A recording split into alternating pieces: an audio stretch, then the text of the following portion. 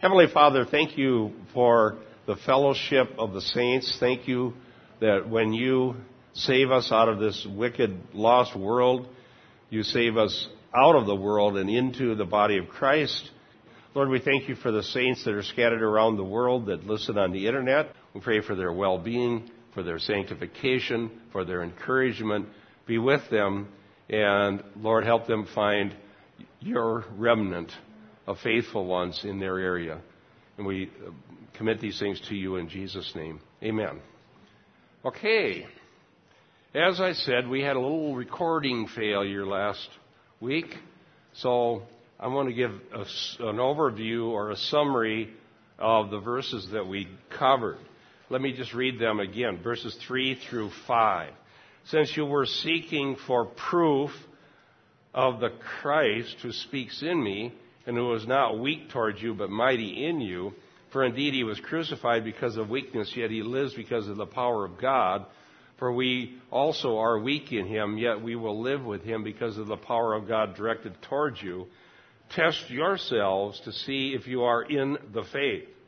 Examine yourselves, or do you not recognize this about yourselves, that Jesus Christ is in you, unless indeed you fail the test?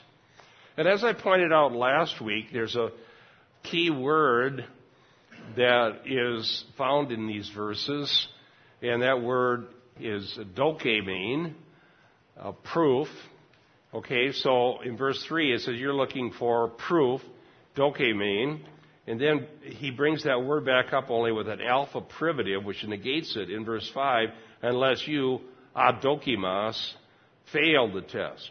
You're not approved. So the word has to do with, dokimas has to do with an examination that would look at something carefully in order to determine its true nature and quality.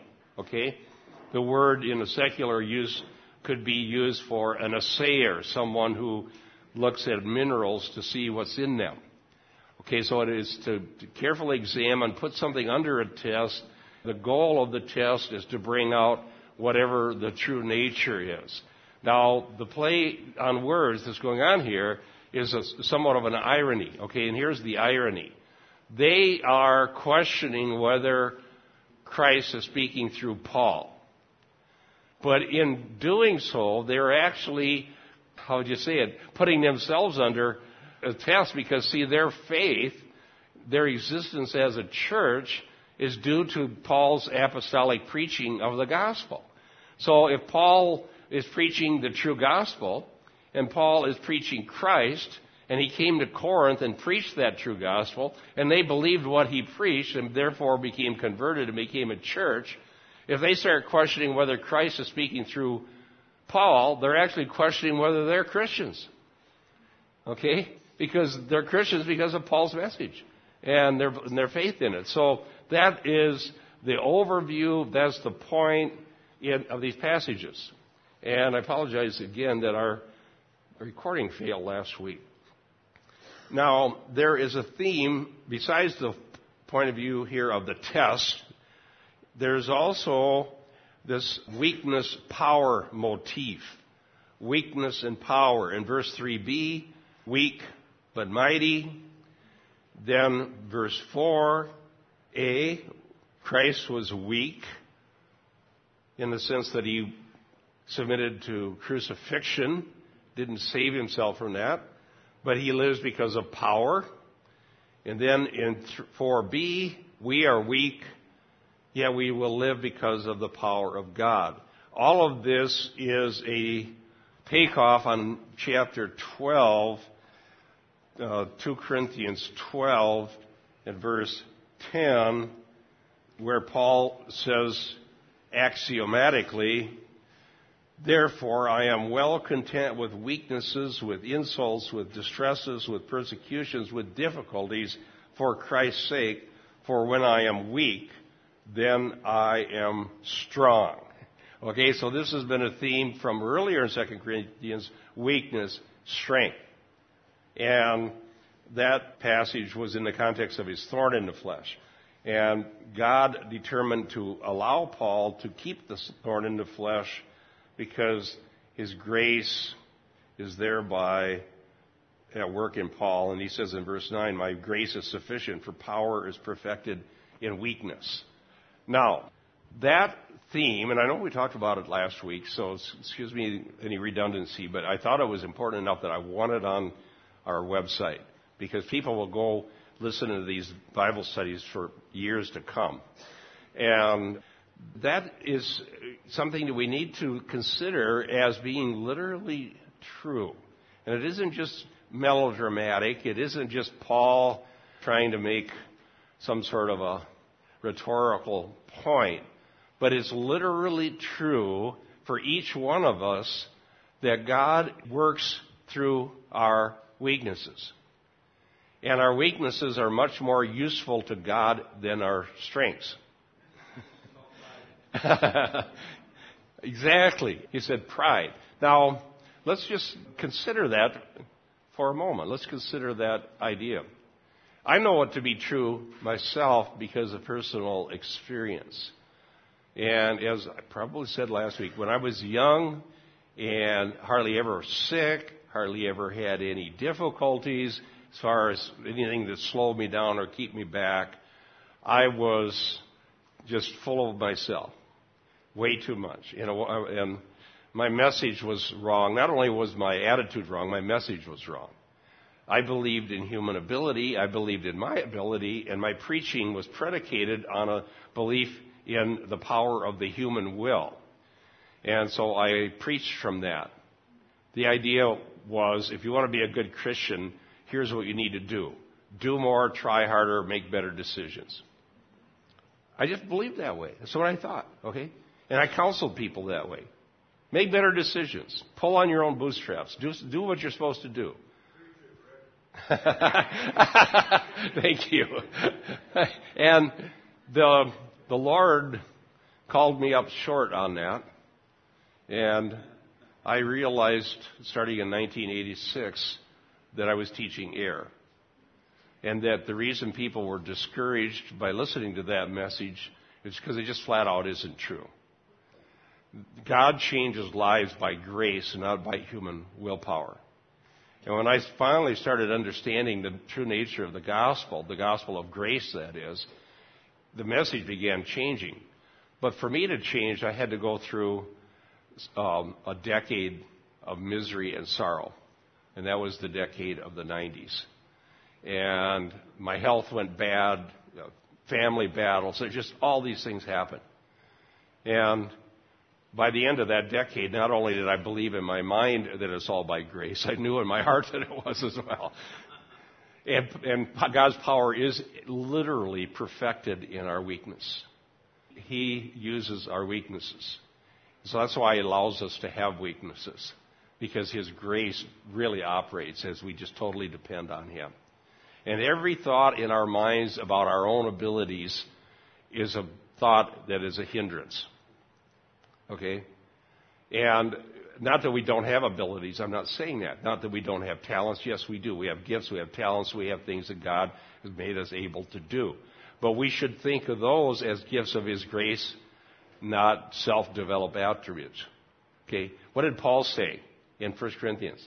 He asked us, what do you have that you haven't received? And if you received it, why do you boast about it? Okay, so anything we have that's useful to the Lord, whether it's talents or weaknesses, are received. And we need to continually be reminded of that, because that's what sanctifies us, and that's for our spiritual good. Absolutely for our spiritual good. As I've said many times, I saw somebody send me an email, and they quote this John Newton at the bottom of the email. And it's from the movie Amazing Grace. Newton wrote that song. And in the movie, at the very end of his life, he was in this church as a volunteer. And he says, in the quote I saw in the email, he said something about, I can't remember very many things. I'm an old man. I can't remember everything. But here's the two things that I do remember.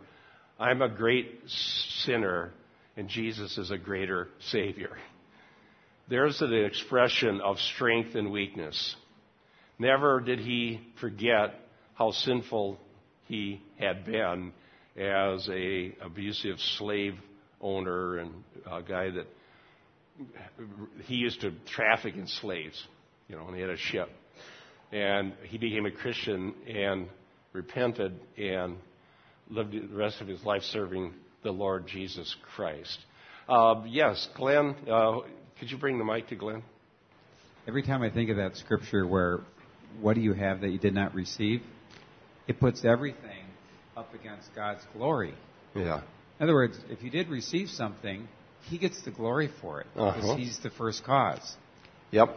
So humility is a continuum that you can't get past because He's the sovereign creator.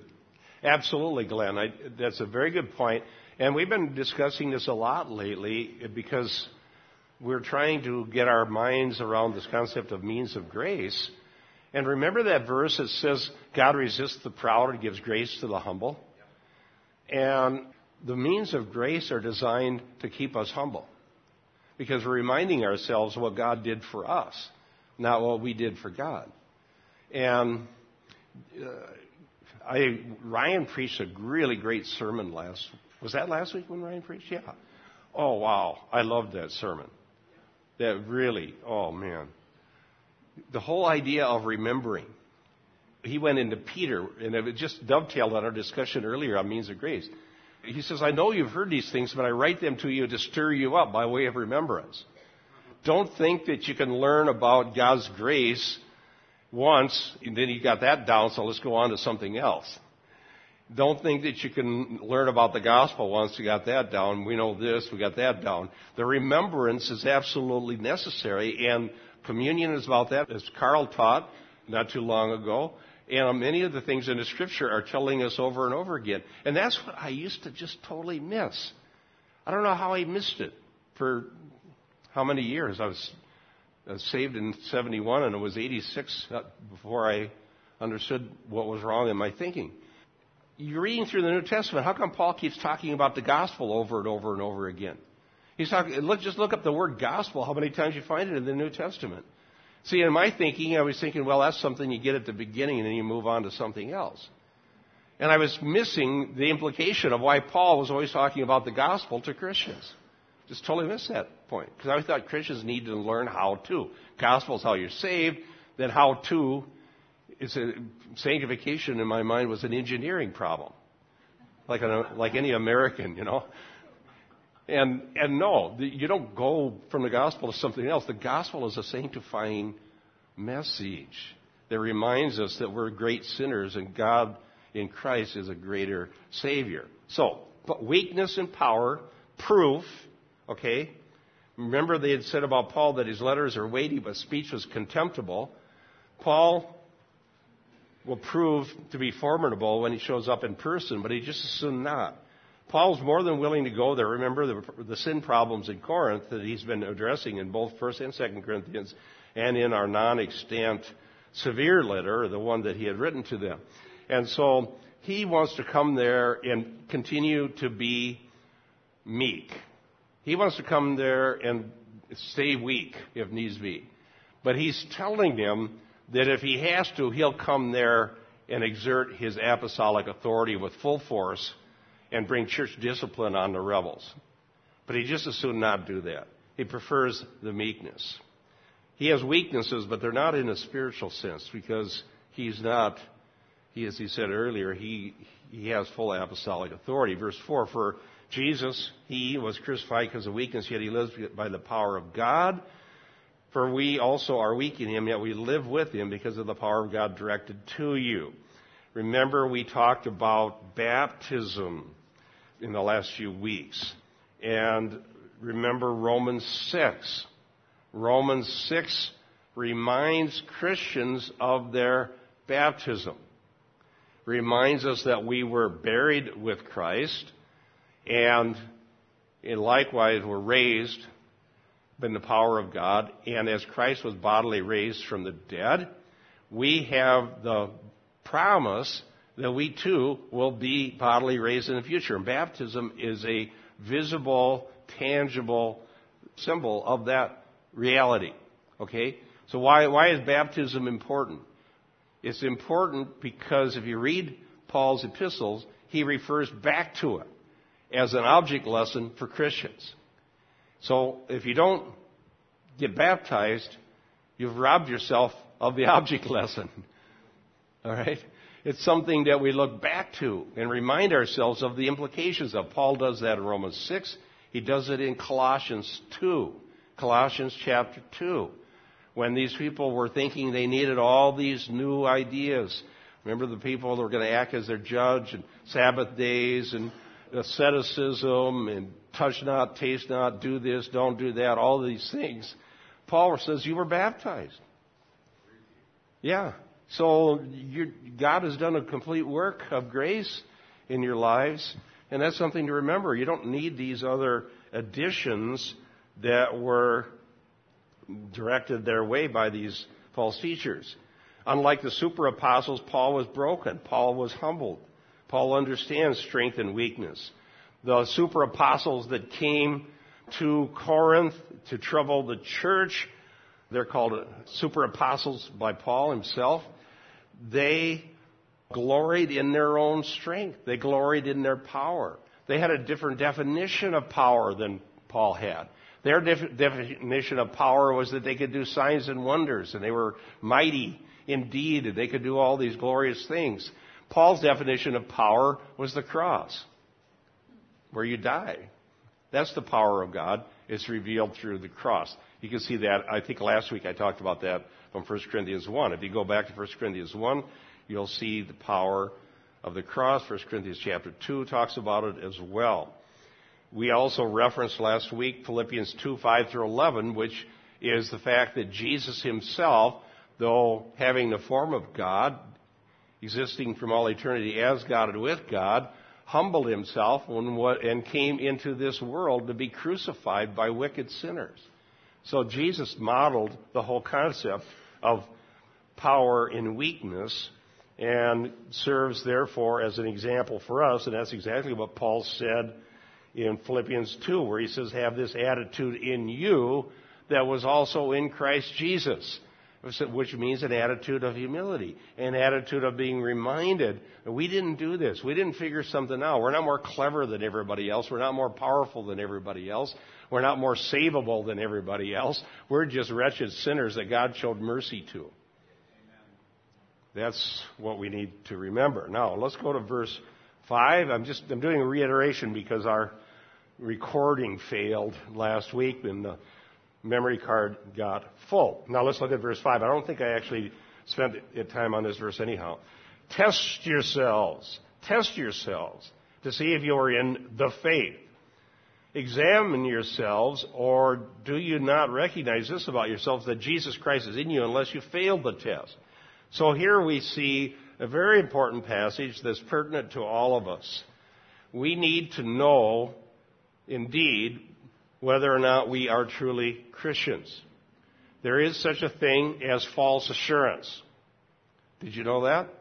There are people that would lower the terms of the gospel to the barest minimum in order to grant assurance to absolutely everyone. And now and again I get an email from one of those persons who's so disappointed in me to find out that I believe in lordship salvation. And they usually are enemies of John MacArthur, those sorts. Now, the position that they would take is this, that if anything more than faith as mental assent to certain facts is teaching salvation by works. So faith means giving mental assent to facts about Jesus, and nothing more is necessary. So anybody who believes that, say, the Apostles' Creed is saved. And there's no necessity to find fruit. There's no necessity of a life being changed. And that person who is saved through mental assent continues to be saved no matter how wicked they go on and live their life. In fact, one such individual told me that if somebody had valid mental assent for a millisecond and served the devil the rest of their life, they're still saved. So that's basically granting assurance to everyone. And the question is that a biblical message? And I'd say no, it's not. Yes? I've had experience speaking and sitting under the teaching of some people like this, and I just wanted to comment that it comes in a range too, because some people will add little parts and it ends up being the same thing. Like they might say they have to receive Christ. Okay. So in their mind, if they just say the sinner's prayer and meant it, then they're saved. And Yeah, that's good if enough. you meant the prayer, that's all you need. Right. So that's more than mere mental assent, but it's also less than the gospel in the Bible. Right? It's less than saving faith. Right. Or they need to say that, well, we don't really know who the saved are, but if they've professed Christ at all, we have to trust that God has saved them without being concerned for their salvation, which is bad too. Yes, it really is, because if there is such a thing as false assurance, and we know that there is, okay, just from the Scriptures, then people with false assurance are people that need to be objects of gospel preaching, because we don't want people to be lost. We want them to be saved. In fact, we did a DVD, the SO4J shot a DVD, and some of you have probably seen it, about, I think it's 10 reasons why people think they're saved when they're not. And the whole DVD is about false assurance and the true gospel, what the true terms of the gospel are. Okay, so why is Paul saying test yourself to see if you're in the faith? Well, 2 reasons. Number one, given the behavior of some of the Corinthians, you got to wonder whether they were, in some cases. Number 2, here they are questioning Paul's gospel, and it's because of his gospel that they were saved to start with. So they're questioning Paul as the apostle. They got to be questioning their own salvation. So there's a little irony going on there. But nevertheless, the verse applies. We should test ourselves to see if we're in the faith. Okay? Now, I'm not trying to rob true Christians of assurance. Absolutely not. Assurance is important. And we need to have assurance of our salvation. And it's important that we have it. But it's also important to make sure we don't have false assurance. So here the word test, there's 2 words in the Greek, test and examine. They're given different translations in English, which is appropriate. The word for test in other contexts means to tempt, but here it means to discern, and it's in the imperative. That would be an exclamation point. Test yourselves, imperative. It's emphatic, and it's important. And then another imperative, examine yourselves. Dokematsete is an imperative. They've been examining Paul, but the reality is they should be examining themselves. And maybe it's examining those false apostles that are coming to them. Examine yourselves and put yourself to the test. See if you see signs of genuine faith. Do you love the gospel? That's a very important sign right there. Because any true Christian is saved because of the gospel. And I am very alarmed when people who claim to be Christians hear the true gospel, and they're offended by it. And I've seen that happen a number of times. They're offended. I'll never go back there. I'll never want to listen to that again. It doesn't bother me one bit if people don't like this church. I prefer something else. Okay, whatever it might be. That doesn't bother me. You don't have to like it. But you have to love the gospel. Okay? And if you go somewhere and you hear somebody preaching the gospel, don't you know this to be true yourselves? Have you gone to a funeral and actually heard the gospel and rejoiced? Even though it's in a church that you probably wouldn't want to join? For whatever reason. It might be too liturgical or something, too denominational, whatever. But you have to rejoice in the gospel. I've never walked out of a church offended because I heard somebody preach the gospel. If you do, test yourselves. You may not be in the faith. You may be fooling yourself and you think that you're saved, but you're really not. Because every saved person loves the gospel. Every saved person wants to sing about the gospel. Every saved person wants to hear the gospel. Every saved person rejoices in the proclamation of the gospel, and even Paul would rejoice when people preach it out of vainglory, he said in Philippians, because he rejoices that the gospel preaches. Why are we like that? Because we know it's the only way God's going to use to save the lost. And we have a passion for the lost to be saved. If you have that passion, if you love the gospel, if you rejoice upon hearing about Christ, that's a sign of regeneration. Because the cross offends the unsaved, but it causes rejoicing in the hearts of the redeemed. Now notice we have both an objective and subjective aspect to this testing. The objective is this: test yourself to see if you are in the faith. When the word faith is found with a definite article, in most cases, you'd have to have strong evidence from the context to conclude anything else.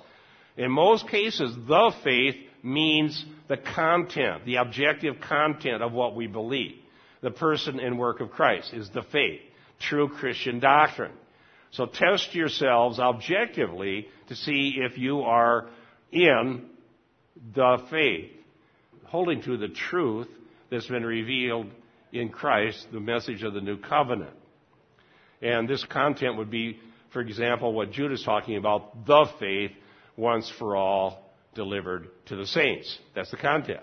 So you have a content that you look at to see what you're actually believing compared to what's taught in the New Testament. And then the subjective is, or do you not recognize this about yourselves, that Jesus Christ is in you unless you fail the test? All right? So the subjective is being indwelt by the Spirit of Christ. All who are truly in the faith through the true gospel are indwelt by the Spirit of Christ. So therefore, our assurance is both objective and subjective. Objective and subjective. Turn with me to Romans 8. Romans 8, starting with verse 5. This is an important passage, and I would like to reiterate it. It's been a while since I taught through Romans, although I've taught through Romans more than any other book of the Bible, by far and away. I think probably now 7 or 8 times I've taught through Romans in my life. Not claiming I know it all, but I sure love learning. Romans 8, and this has to do with assurance, and has to do with how we know we're in the faith. All right? Romans 8 and verse 5. For those who are according to the flesh set their minds on the things of the flesh, but those who are according to the Spirit, the things of the Spirit. Now, this is not talking about elite Christians versus ordinary Christians. That's a mistake. Have you heard of people talking about carnal Christians? Yeah. What's a carnal Christian? Somebody who's lost? He's pointing at me. No, I thought you had an answer. Carnality is just like they're trying to express this where it's like a fake kind of a deal, like a person that could be a Christian and then they slipped away or fell away, or they're thinking like the world rather than But there can be a Christian. Well, it's an oxymoron, isn't it? Because you can't. Yeah, you can. Of the world and of the Spirit. Yeah, according to Romans 8, even though there is degrees of sanctification which we would affirm, and there are Christians who sometimes aren't doing so well, but I believe the Lord will always bring them back because of His love and mercy. But when someone is minding the things of the flesh, in other words, the things that motivate them are the flesh. That's what they love, that's what they want, that's what makes them tick. The lust of the flesh, the lust of the eyes, the boastful pride of life, all that's in the world. 1 John 2. That person, even if they're in church, doesn't have the Holy Spirit. Well, let me read on. Paul makes his point. For those who are according to the flesh, set their minds on the things of the flesh, but those who are according to the Spirit, the things of the Spirit. For the mind set on the flesh is death, but the mind set on the Spirit is life and peace. So now we have a contrast between flesh and spirit, death and life. Let's go on. Because the mind set on the flesh is hostile to God. Now, do you think there's such a thing as a true Christian who's hostile to God? No. That would, obviously you couldn't say that. You can't be hostile to God and love God at the same time. Okay? So, this passage is not talking about a subset of Christians that are lesser, but it's talking about the lost. The mindset on the flesh is hostile to God. Notice the rest of verse 7. It does not subject itself to the law of God. It is not even able to do so. Not even able. And the word Dunamis for power is there in the Greek. Not having the power. Lacking power to submit to God's law. That's what we're like when we're lost. Okay? We're unable. The human inability. This verse is very important, by the way. If you read this verse 7, the mind set on the flesh, hostile to God, does not subject itself to the law of God, is not able to, teaches the doctrine of human inability. And this verse is one of the many proofs that salvation is by grace, not by human effort. Salvation is by grace. In the flesh, we don't have the power. We don't want to submit to God. We're hostile to Him. Now, we may not act it. I know me, before I was saved, I wasn't hostile to God until the true Christians started witnessing to me. You know, before the Christians started pointing out the fact that I was lost, I said, well, I go to Sunday school, and I used to go to Sunday school, and I'm a good boy. And you don't buy that, huh, Glenn? That's just the way I thought. But then when the true Christians started witnessing to me, that's when the hostility came out. It was there all along. But when somebody was suggesting to me that I was lost, I needed to repent, then I got hostile. Till God saved me. Verse 8, and those who are in the flesh cannot please God. Now, what else do we need to do to establish the idea of human inability? Those who are in the flesh, having been defined by those who do not have the Spirit, having been defined to be those who are hostile to God and lost, cannot please God. Not even able to. Verse 9. Now here's the good news. However, you are not in the flesh, but in the Spirit, if indeed the Spirit of God dwells in you. But if anyone does not have the Spirit of Christ, he does not belong to Him. Okay, so there it clearly teaches that all Christians are indwelt by the Holy Spirit. Every single one. 100%. All right? And so there's no elite class of Christians that have the power of the Spirit and lesser Christians that are carnal ones. But all Christians are indwelt by the Holy Spirit. That's what Paul said in 2 Corinthians. If Christ doesn't dwell in you, you failed the test. Test yourself to see, number one, are you in the faith? Do you believe true gospel teaching? Number two, are you indwelt by the Spirit of Christ? Is Christ in you? When the Bible talks about Christ in us, it's talking about the Holy Spirit indwelling us. You can see that here in Romans 8. Because there are these Christian mystics who would suggest that we need to go on a journey inward to find Christ or to find the kingdom of God. Go on a journey inward, that's where you're going to find Christ. No, Paul, even as a Christian, says, I know that in me, that is in my flesh, dwelleth no good thing. But then he goes on right after that to talk about the indwelling of the Holy Spirit. That's what the good is, the work of the Holy Spirit in us.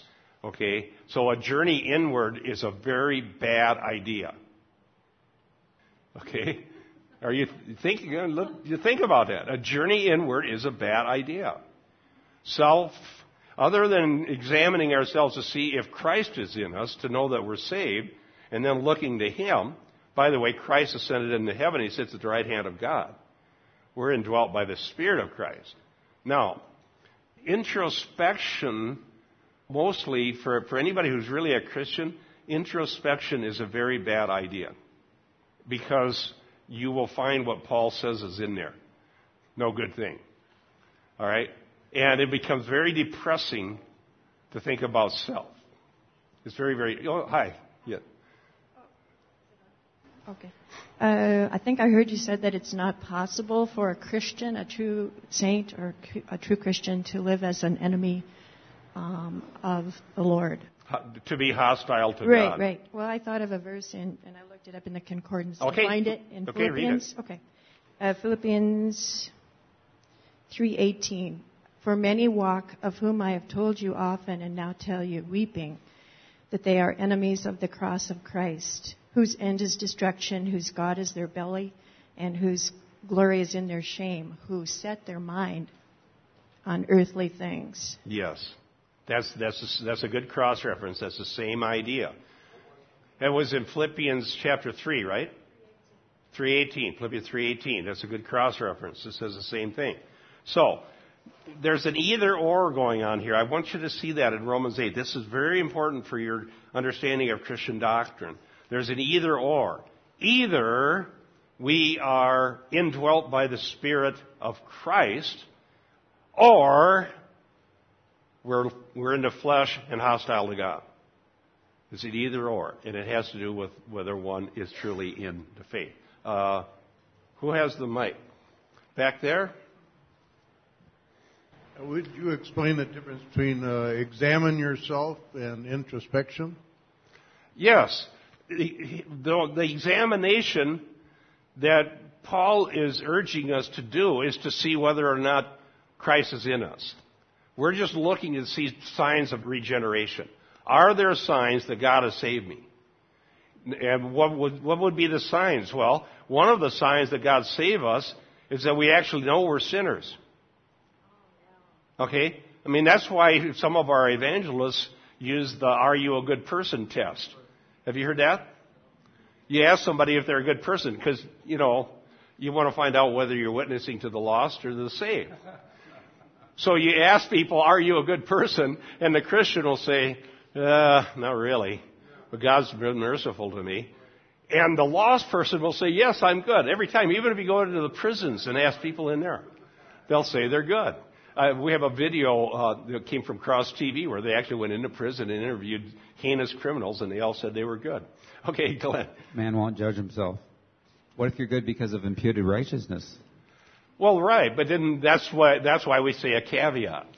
If somebody asks a Christian whether they're good, the answer most Christians will give in order to be humble and to give glory to God is that God has imputed Christ's righteousness, or God has been merciful to me, but I don't want to call myself good compared to some other person. Because we know what Jesus said. There's none good. Okay? And so we believe that. Yeah.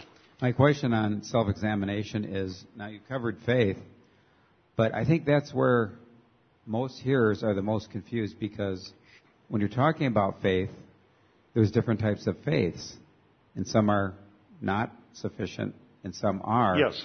And do you have a favorite scripture that defines saving faith that you could share with everybody here? Probably Ephesians 2:8-10, because there it attributes our salvation by grace through faith, but then it also says, but we are His workmanship, created in Christ Jesus for good works, which He before ordained that we would walk in them. They're saying that the fact of our good works was ordained by God before the foundation of the world, just like our faith. Okay?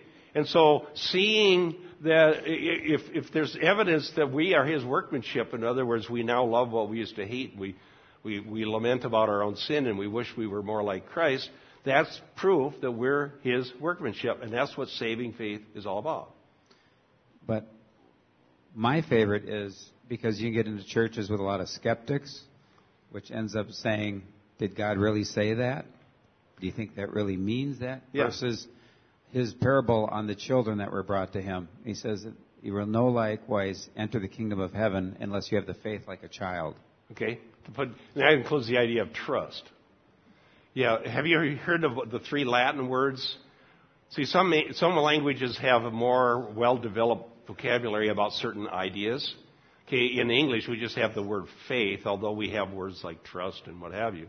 But in Latin, there's 3 words: assensus, notitia, and fiducia. Assensus would be to assent to something. Notitia would be to know it. And fiducia would be to trust. Now, the Reformers taught that all 3 are necessary components of saving faith: to know the fact and to trust, and to confess, assent. Yes. Ever since I left high school and the protection of my family home, I believed that words meant what they said. And then I went to college and got into all kinds of relativism and this, that, and the other thing.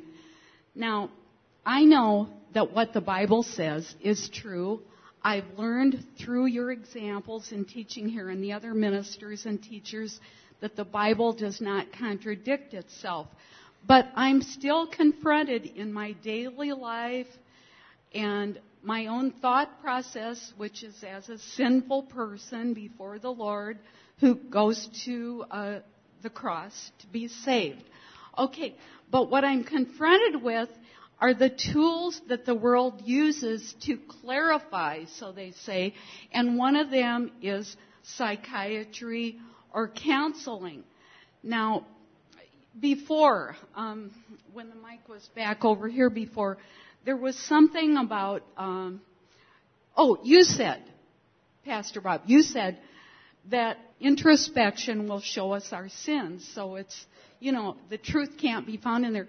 But how do I confront the claims of the world that we have to know ourselves, or whoever, Socrates? Okay, all right, I understand. Yeah, the wisdom of the world is not the same as the wisdom of God.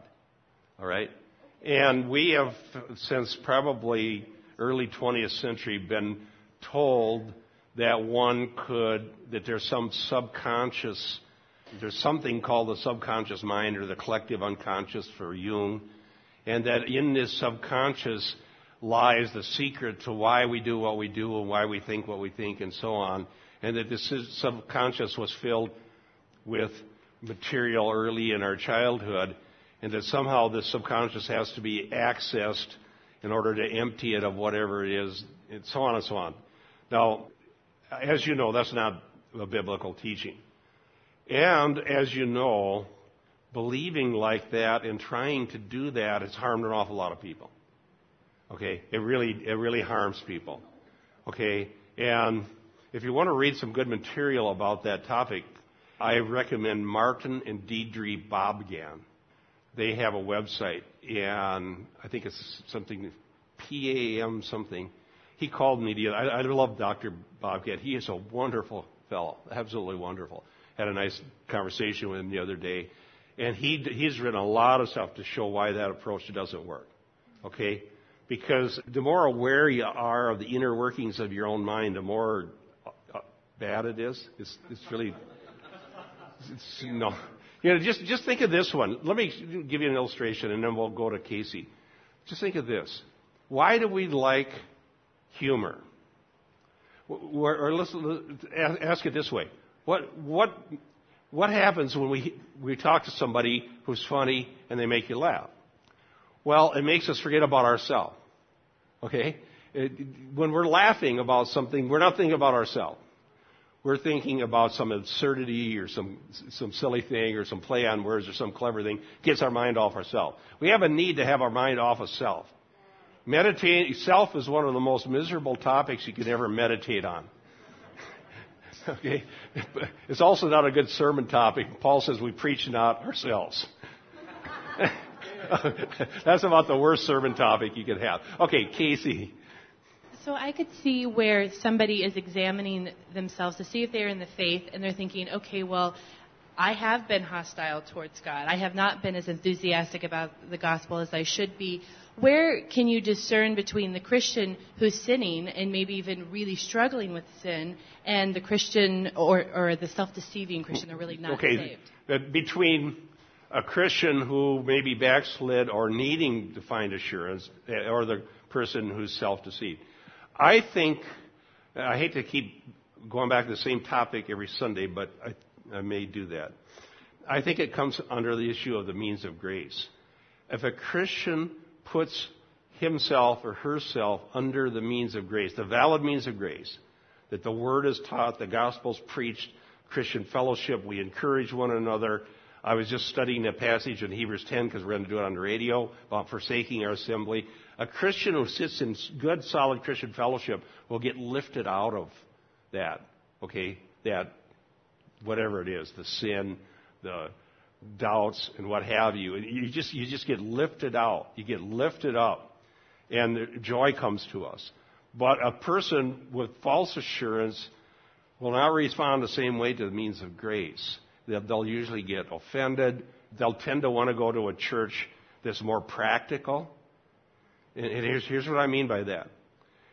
The non-saved Christian, oxymoron, wants to solve life's problems, but doesn't want to be confronted about the need for grace and sanctification.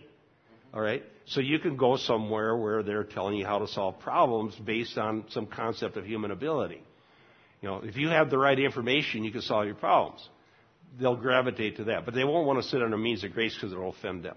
That's the best answer I can give. Okay. Gary Gillies got a good article on his website, svchapel.org, that just disassembles psychology. Yeah. He has a little booklet he wrote on that as well. Yeah, the problem with psychology, let me clarify my position, being how it's been asked here, because we're talking about, testing ourselves. Here's the problem with psychology. I am not ruling out the validity of general revelation. Remember the three categories of knowledge: special revelation, general revelation, and the secret things. The secret things would include either occult information from mysticism or God's future providential will that's not revealed. What we can't know about the future because no prophet told us about it. That's secret until it actually happens.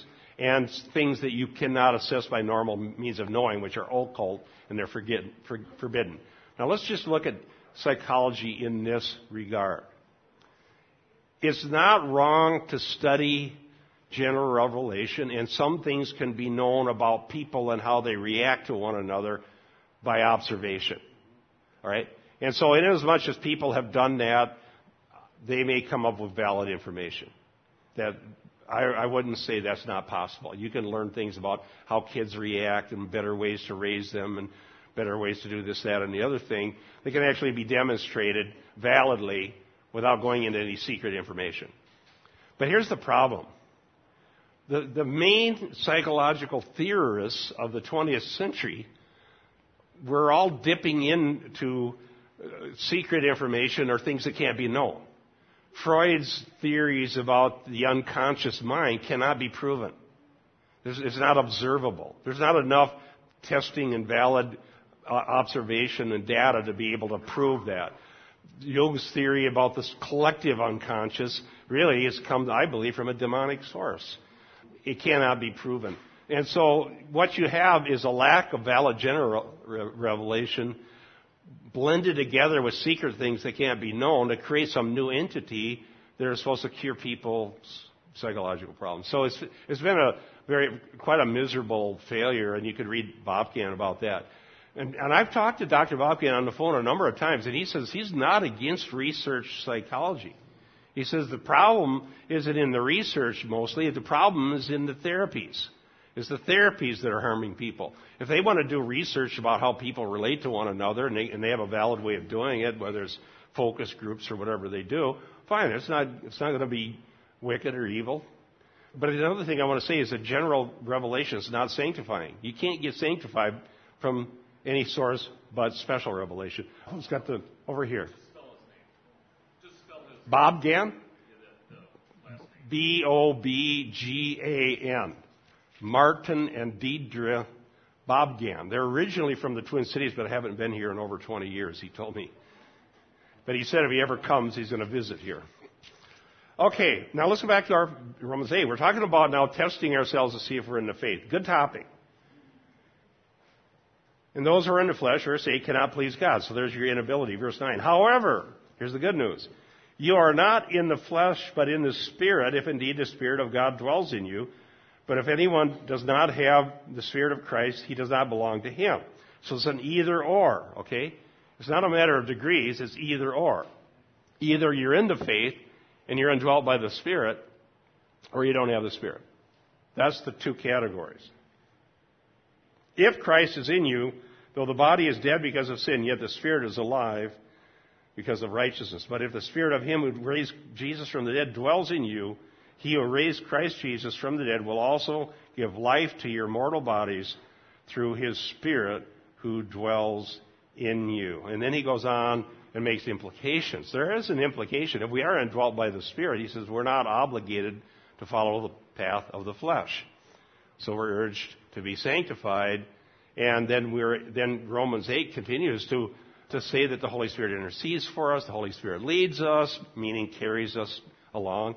The Holy Spirit ultimately makes sure that we'll never be separated from the love of God. And nothing in this created order will ever separate us from God in Christ, who saved us and caused us to be indwelt by His Holy Spirit. So Romans 8, keep that one in mind. It'll clear up a lot of theological error that's taught by those who would teach some sort of either an elitist type of Christianity or a minimalist type by claiming that you can be a carnal Christian and live however fleshly you want and it won't affect your salvation. Well, if that idea sounds attractive to you, you may not be saved. Okay? The Holy Spirit gives us a desire for holiness.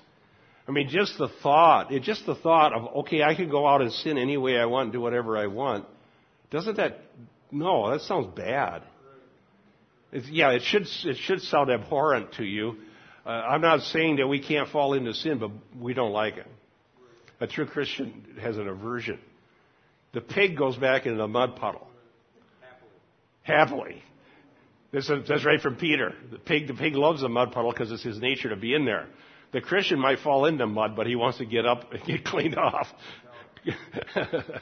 Okay, you throw something that doesn't belong in the mud puddle and they want to get out again, like a cat or something. Okay, yeah. Wasn't it that struggle, because those who are saved struggle with that rather than go back, and because we have Christ in us, we have the power of that sin that's broken over us. Yes, absolutely. It's true of a Christian that we struggle against sin. There's a battle. And we know it, and it's real. And we don't fool ourselves into thinking we can let our guards down and nothing bad will happen to us. True Christians, that's why just this week, getting ready for some more recording of radio for Hebrews, I was doing chapter 10, where a warning about apostasy comes right on the heels of a warning not to forsake our assembling together. Okay? It says, do not forsake, let me just get it exact here rather than alluding. Hebrews 10:24. But I was just studying that, and I noticed that some of the better scholars are pointing that out too, that one of the possible outcomes of forsaking assembling together is apostasy. There's a warning. Okay? All right. 24. Well, let's start with 23. Let us hold fast the confession of our hope without wavering, for He who has promised is faithful. Even that, when we're holding fast, is based on the idea that He's faithful. Okay? Now, let us consider how to stimulate one another to love and good deeds. There's the one another's. There's a lot of those in the Bible. Do we need one another? Yes. We need one another more badly than we even realize. We just don't realize how much we need other Christians around us. We need their prayers. We need their encouragement. We need their admonition. And we need to know that if we did, God forbid, head out the direction of apostasy, there would be a whole lot of people to come after us with concern. It's good to know that somebody's going to care if you fall by the wayside. Absolutely. You just need to know that. Somebody's going to come and say, what are you doing? You're a Christian. Oh, we need to be reminded. Okay, so that's what it says here. We need to consider how to stimulate one another to love. There was a guy Diane worked with that was this character. He was an amazing character. He was always, I don't know. Well, I won't say what kind of a character he was. He was a character. And his wife kept saying to him, so-and-so, you're a Christian man. His wife had to keep reminding him he was a Christian. She worked there. You're a Christian man. Oh. It's pretty bad when your wife has to keep reminding you you're a Christian. All right. Let's consider how to stimulate one another to love and good works. Verse 25, not forsaking our own assembly together, as is the habit of some, but encouraging one another, and all the more as you see the day drawing near. There's always an eschatological aspect of Christian worship. Always. Never forget the eschatological. We are gathering with the idea in our mind that Christ is returning. The day is drawing near. And I need this fellowship so that I'm being prepared for the day. Communion reminds us that Christ is coming. Proclaim the Lord's death till He comes. So that is here. We encourage, the word encourage, paraklesis in the Greek, has a range of meaning that includes comfort, exhortation, admonition, or encouragement. It's whatever we might need, to paraklesis, to call alongside. The Christian fellowship gives it to us. We comfort the hurting, we encourage the disheartened, and we exhort the wayward. That's what Christian fellowship does. Now, look at what follows on the heels of this in verse 26. For, and that connective is in the Greek, for if we go on sinning willfully after receiving the knowledge of the truth, there no longer remains a sacrifice for sin, but a certain terrifying expectation of judgment. So the one who would go, the danger is if we don't assemble together under the means of grace, that we might fall into sin. That's what it says. So that day of the Lord that's coming would be a terrifying thing if we were to do that, because the judge would be coming and it would be really bad. So I think that many Christians underestimate how badly they need fellowship. And I think that many naively think that Christianity can be something you can just go on your own. You can just do it on your own. It's just not true. It's just not. I know it's not true for me. I wouldn't even want to find out. I can't imagine it. I can't imagine it. And just think of the joy that we have. Last Sunday was so wonderful. I can say that because I really didn't do anything. Okay. When